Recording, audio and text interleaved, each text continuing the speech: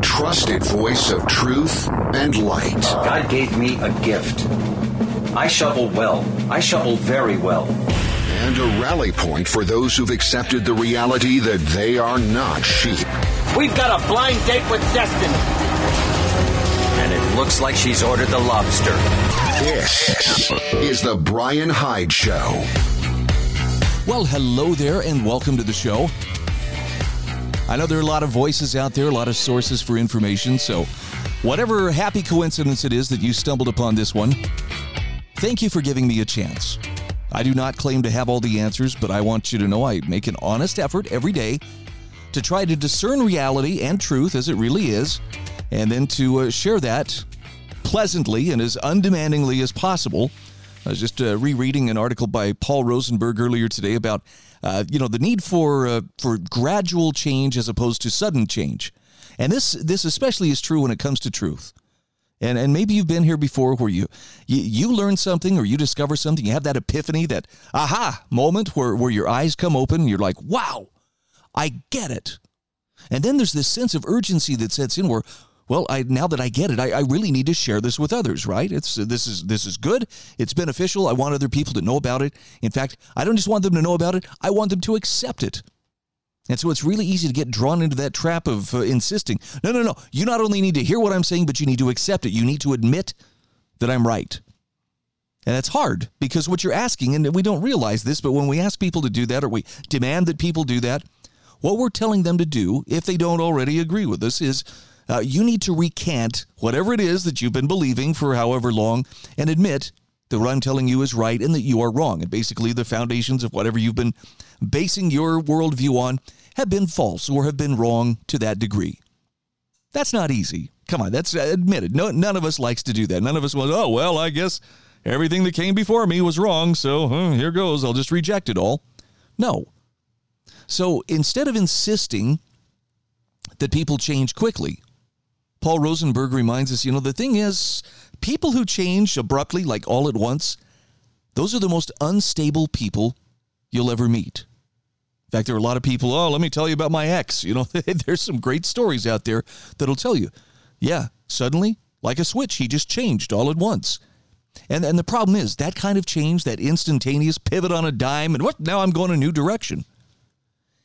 It's not going to last. They will change again when something new and shiny catches their attention. Wow, now off they go in another direction.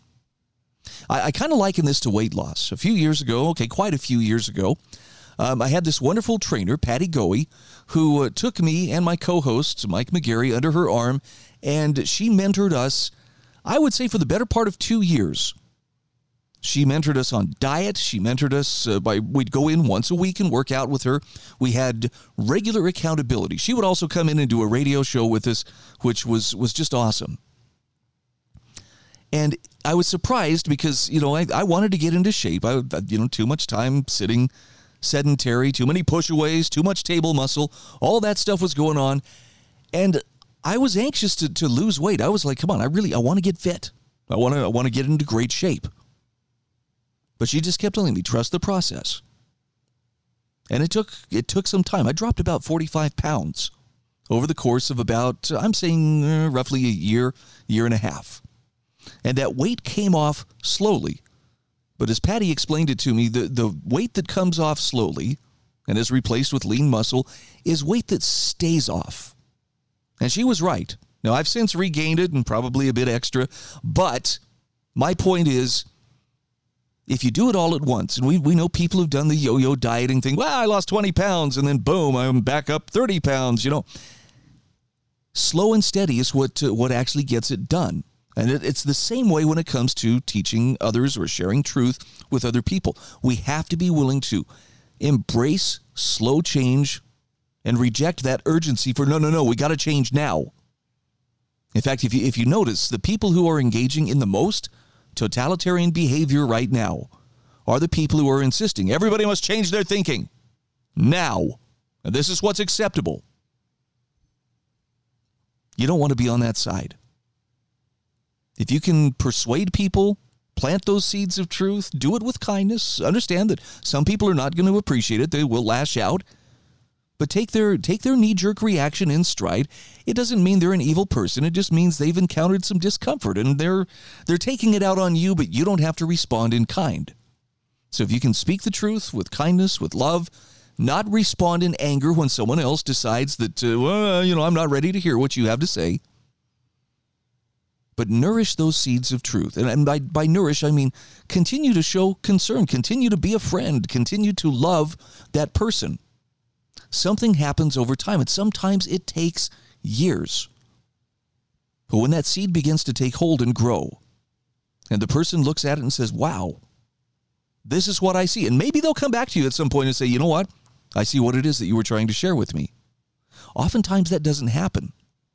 And it's not important that you get credit, okay? It's not like, yes, I need my accolades to make sure that I'm totally, right and everybody knows it.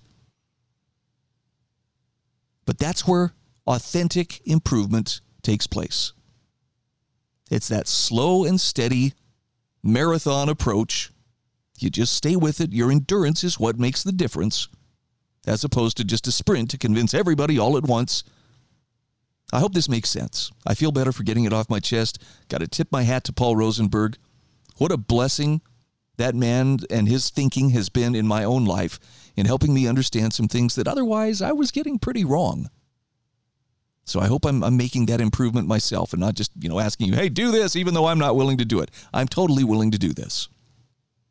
Okay, now having said this, I'm going to touch on a subject that I know is a very sore spot for a lot of people. And I don't watch Monday Night Football, but I was on Twitter Monday night, and I was well aware when Damar Hamlin collapsed playing football. And, the collapse, the way he went down, I'll admit, the very first thing I wondered was, are we seeing a vaccine injury? Now, I don't know what caused his cardiac arrest. In fact, doctors have not released anything. So the truth of the matter is nobody knows for sure what it is that caused his heart to stop. Okay, they started CPR. They were bagging him. They I think, had to use an AED to get his heart started again. Took him to the hospital. He remains in critical condition. Sad stuff. From what I understand, he's a pretty stand-up guy. But what was really interesting to me was the absolute faux outrage, the contrived outrage that vaccine advocates had, that anybody would even suggest that perhaps, COVID vaccines might be an explanation, for why an otherwise very healthy athlete suddenly collapsed and was in deadly peril right there on the field. I know people are, you're politicizing this, and I would say, I beg to differ. You who are saying everybody shut up and don't ever mention that, you're the one politicizing it because you understand. I'm sure the pucker factor for the Pfizer executives who were watching Monday Night Football was probably pretty high. And again, I'm not saying that's because they know it's their mRNA vaccines that are causing this. Nobody knows that for sure. But here's what we do know. And this is why I'm not going to apologize for having that thought and having to wonder, is we have seen over the last couple of years since the rollout of the vaccines, not just a handful, but hundreds, possibly thousands of highly conditioned athletes either having their careers ended due to heart problems like myocarditis or other effects that popped up, or otherwise just having cardiac arrest, falling over, and dying right there on the field. And in many cases, these are athletes that were, how can I put this, up to date on their shots. I know. Nobody wants to admit, we don't want to think that, that could possibly be the case. And I get it. It's a very uncomfortable thought. What if this vaccine that was pushed by every level of government and by so many entities and forced upon so many people, what if there were some negative side effects? I mean, nothing says trust the science like, well, we can't really tell you much about the vaccine for 75 years. That seems to indicate until most of you are dead, you really can't know the truth about the vaccine trials or any potential side effects or anything like that. I know it sounds a lot, well, Brian, are you accusing these big pharma companies of engaging in something nefarious? I don't know. They're not really into answering questions, and frankly, they have a lot of people within the media and within politics trying to cover for them. But the main reason for my beef is I have not forgotten, and I will not forget, and I will not forgive the people who pushed the vaccine and pushed it to the point where they were saying, yeah, refuse medical care to the unvaccinated. Let them starve. Don't let them shop here. Don't let them work. Let's excise them from society. These are the same people who are showing outrage. How dare you bring up the possibility of a vaccine injury when there's a man fighting for his life who's just a football player and he's just trying to do his best. And well, I'm sorry, but if you hadn't forced it so hard, it probably wouldn't cause that many of us to wonder, but it does. And again, I reiterate, we don't know the cause of his cardiac arrest, but, we hope Damar Hamlin pulls through. But having seen so many athletes have this problem, it wasn't a problem a couple years ago. What changed? This is the Brian Hyde Show.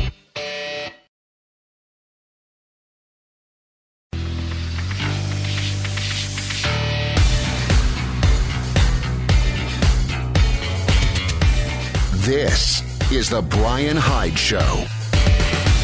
Hey, welcome back to the show. I want to give a shout out here to MonticelloCollege.org as well as LifesavingFood.com for being sponsors of this program. Also a shout out to those of you who follow me on Spotify, actually Anchor and Spotify, and have chosen to be monthly contributors. Yeah, for the cost of a cup of coffee. I have people who are, donating $5 a month. I appreciate it very much. I'm not asking more people to do it, but I wouldn't stop you if you did. I just want to make sure I appreciate it. I treat those funds as sacred. They are for the purpose of helping proclaim liberty. That's what I'm doing to the best of my ability.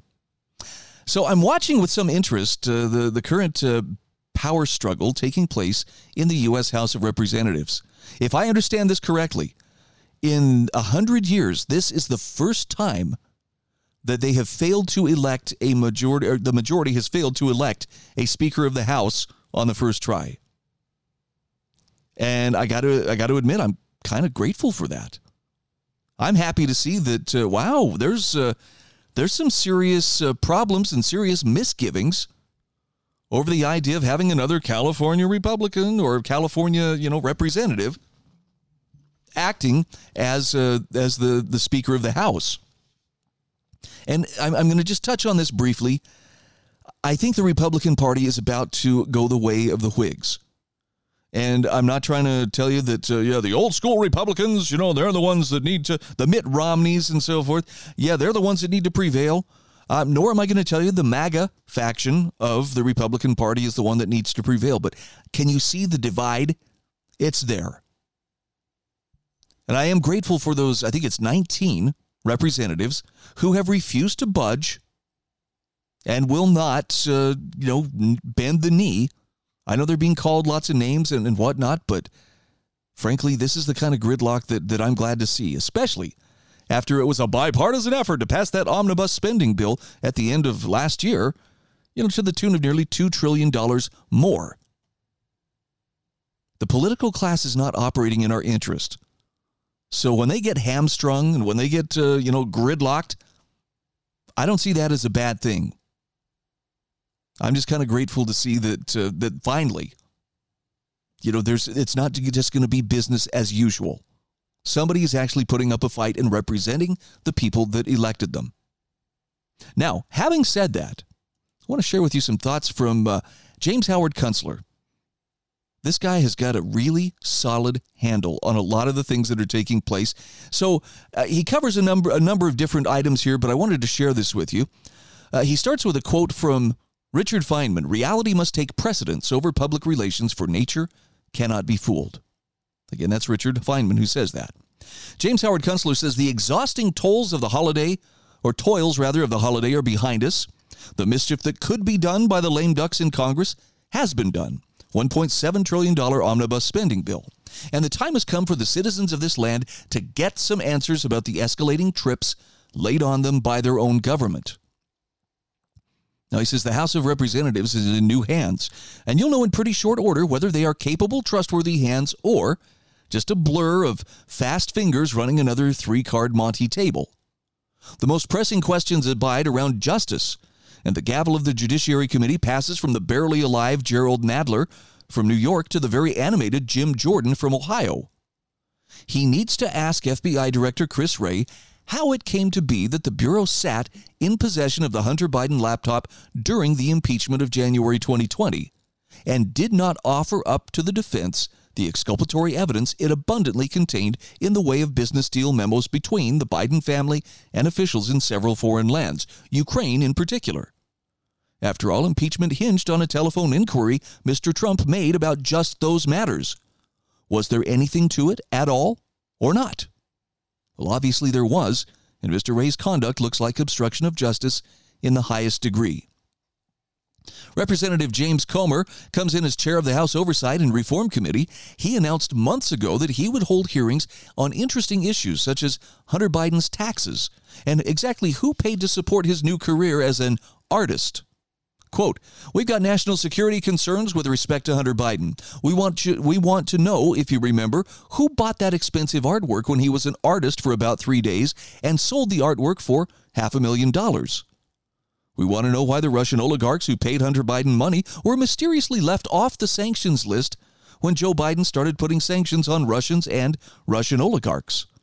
We've got a lot of questions about shady business dealings that Hunter had and whether or not they impacted the Biden administration."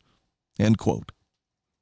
Now, James Howard Kunstler says next, Mr. Wray has to answer for the FBI's infiltration of social media. How did the top lawyer at the FBI, Jim Baker, come to be employed as the right hand to Twitter's chief censor, Vijaya Gadde? How did all those former FBI agents land at the company along with Jim Baker, and what did Mr. Wray have to do with the FBI demands to censor news and persons on matters of critical national importance such as vaccine safety and election fraud? How did more than 100 former federal agents land on Facebook, Google, and other platforms? How did Mr. Wray decide to shut down the avenues of the First Amendment to the Constitution?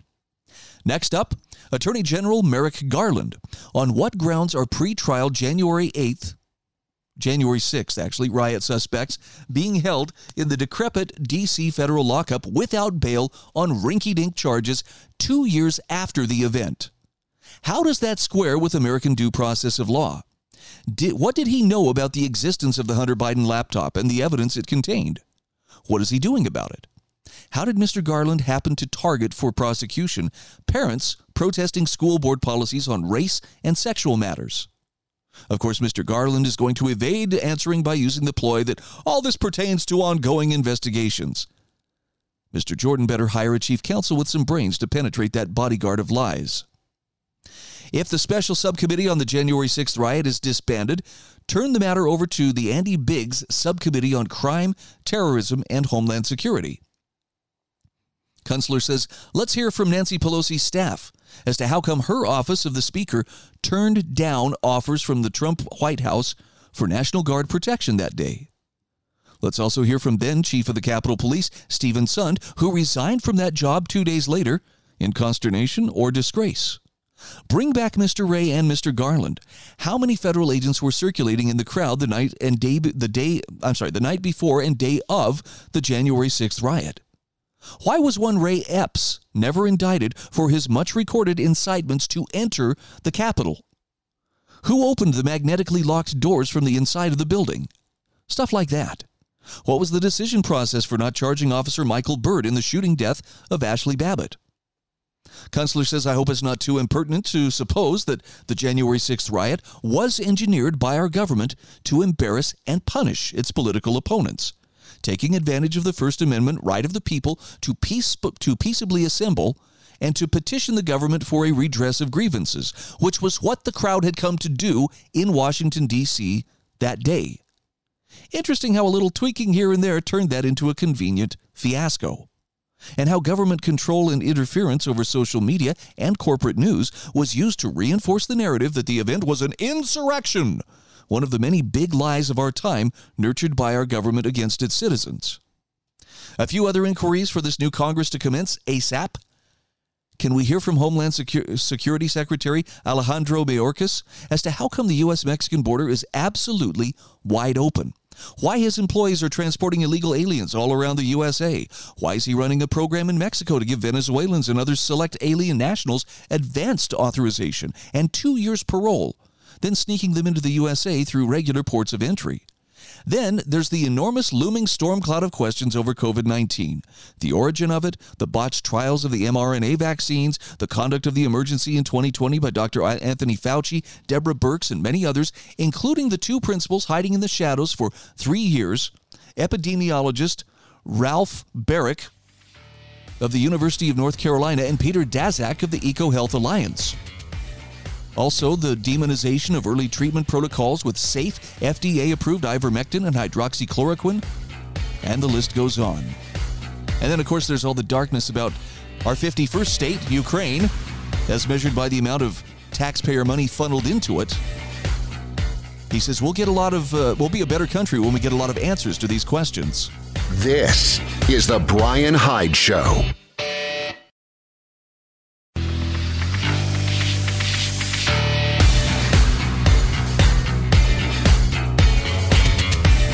This is the Brian Hyde Show. All right, welcome back to the show. Let's talk a little bit about education.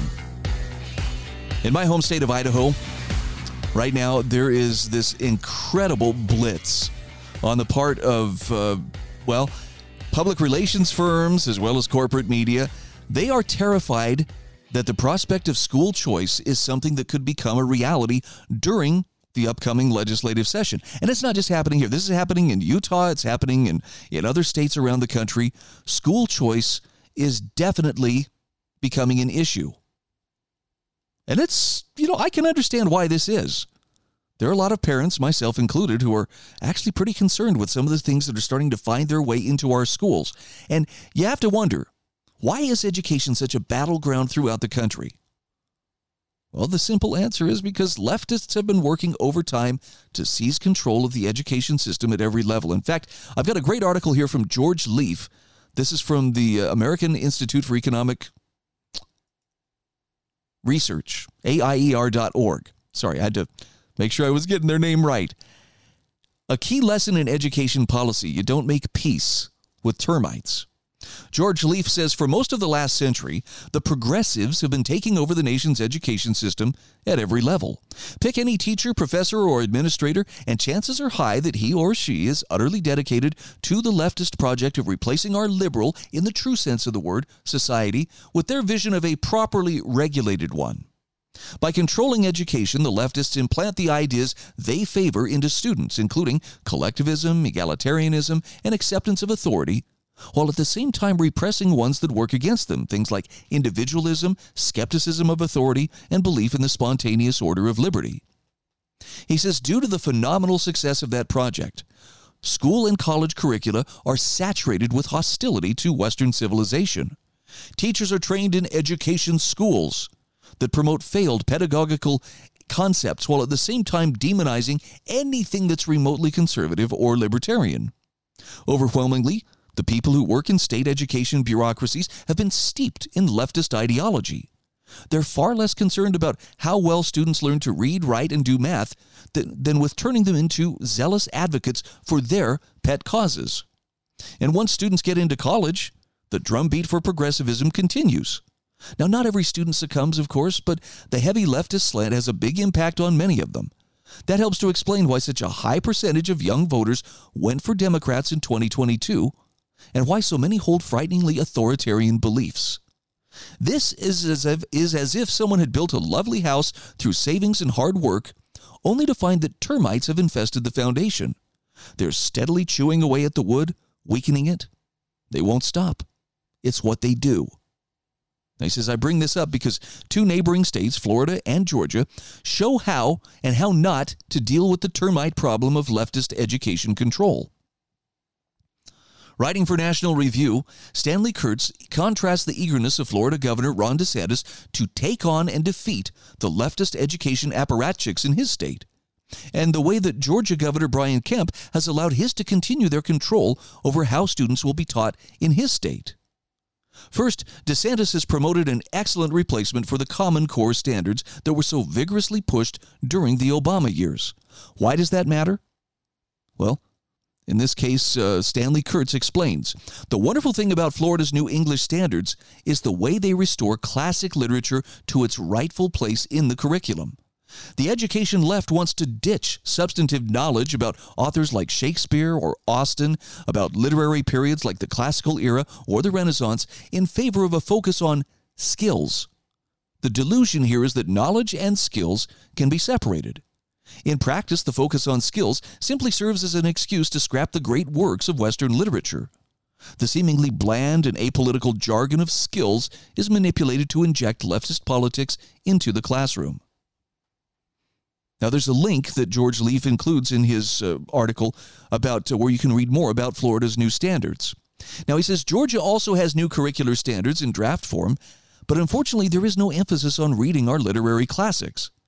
Rather, Kurtz continues, Georgia encourages students to identify the effects of social and historical influences on the biases of a given author.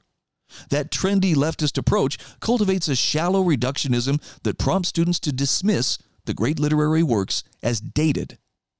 Indeed, it also reinforces the leftist mindset that writers should be evaluated based on their supposed biases rather than on the actual content of their work.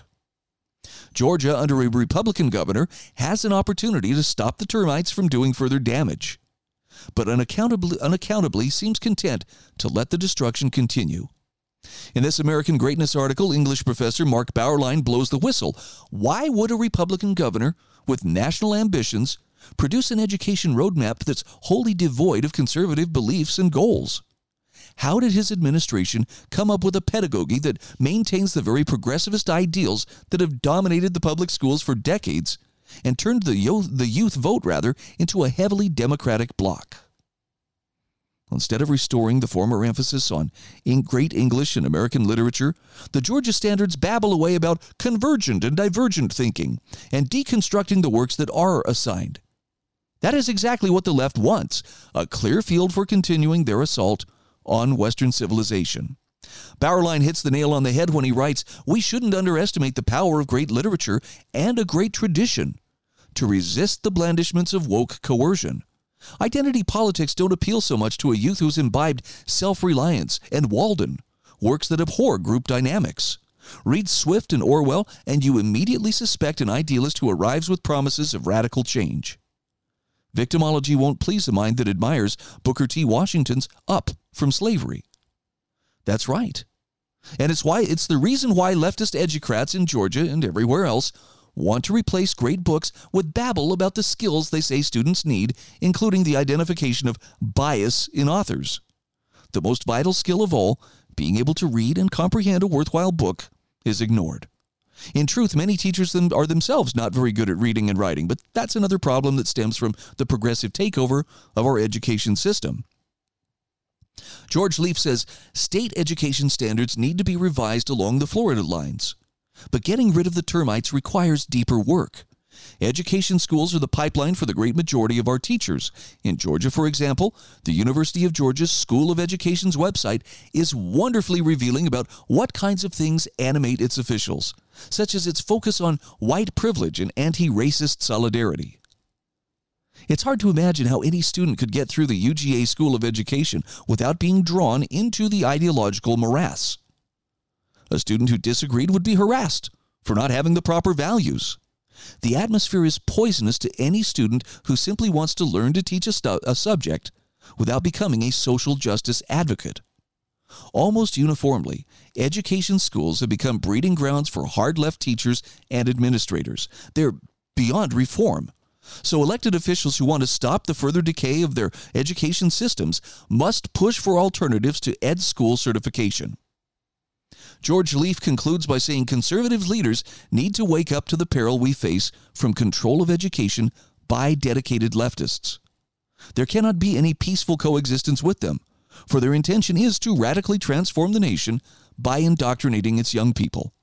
As important issues like taxes and regulations are, their most important and equally difficult task is to restore the control of education to people who actually want to educate.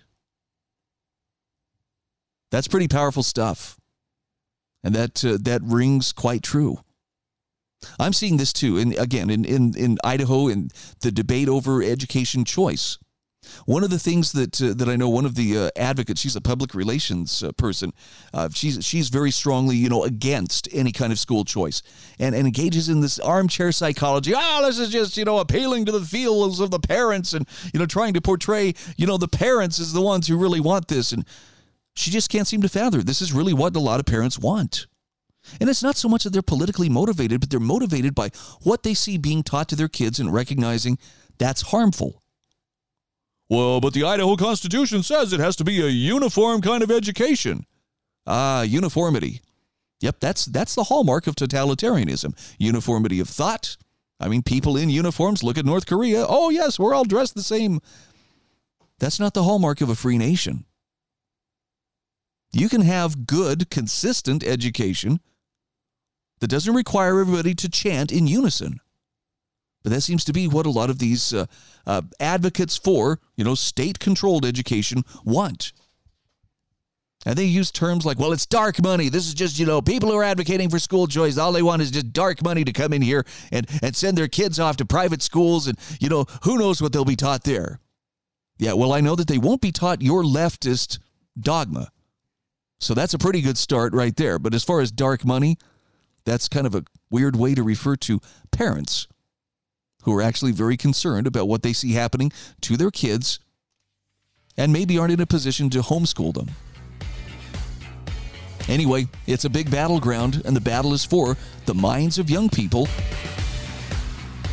The left has made a lot of inroads into education, and boy, they are fighting like crazy to maintain that grasp. I'm just hoping for the day that we see an actual separation of school and state, and education takes on a much deeper meaning than it currently has. This is The Brian Hyde Show.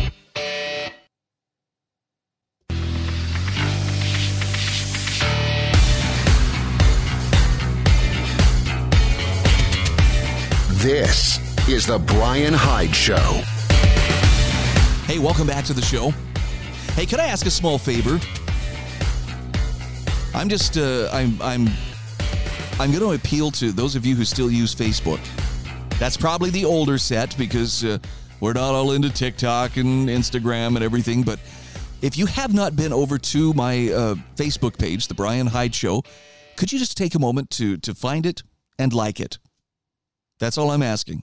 I know I've sent invites out to people. I haven't done it for a while, but I don't know if it's the algorithm or what, but it just seems like the number of people who have been exposed to that page stays very constant.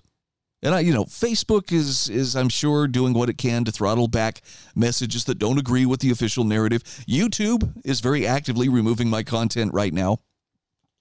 They especially seem to have an aversion to anything questioning what they call, medical advice or medical consensus. Basically anything that questions the official version of why you must do what we tell you. But if you could stop by and like the Brian Hyde Show Facebook page, I would really appreciate it. And again, I'll continue to do my best to make it worth your while by providing top-notch, crisp, and invigorating content on a daily basis.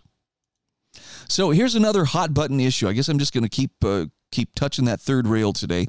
It's not a conspiracy theory to recognize that our elections are becoming far more complicated than they once were. Now, by that, I mean that there is a degree of complexity that is being introduced into this, which is being used to, I think, game the system. And there are, Kari Lake's loss in Arizona's gubernatorial race. I know that there are those who are putting it to rest. Well, she lost fair and square. But man, I'm telling you, there were a lot of inconsistencies there, including ballots printed on the wrong size of paper and the wrong font to where the ballot readers would kick them out. And this happened primarily in GOP-dominated areas. Kind of an interesting coincidence, wouldn't you say? I think I saw a number today, somewhere around 300,000+ misdemeanors were committed in the course of that election. And it doesn't help that when Katie Hobbs took her oath of office a couple of days ago, she was giggling as she's swearing an oath of loyalty to the U.S. Constitution and also to the Arizona State Constitution. She's giggling like she's about to pee her pants. I don't know if she's just giddy to get her hands on power, or if she's just giddy that we actually did it. We pulled it off. We got the governorship, and nobody could stop us. It's really unsettling, and it doesn't bode well for, can you trust our election system? I know there are those on both the Republican and Democrat side who are like, don't question this kind of thing, man. You're going to cause doubts.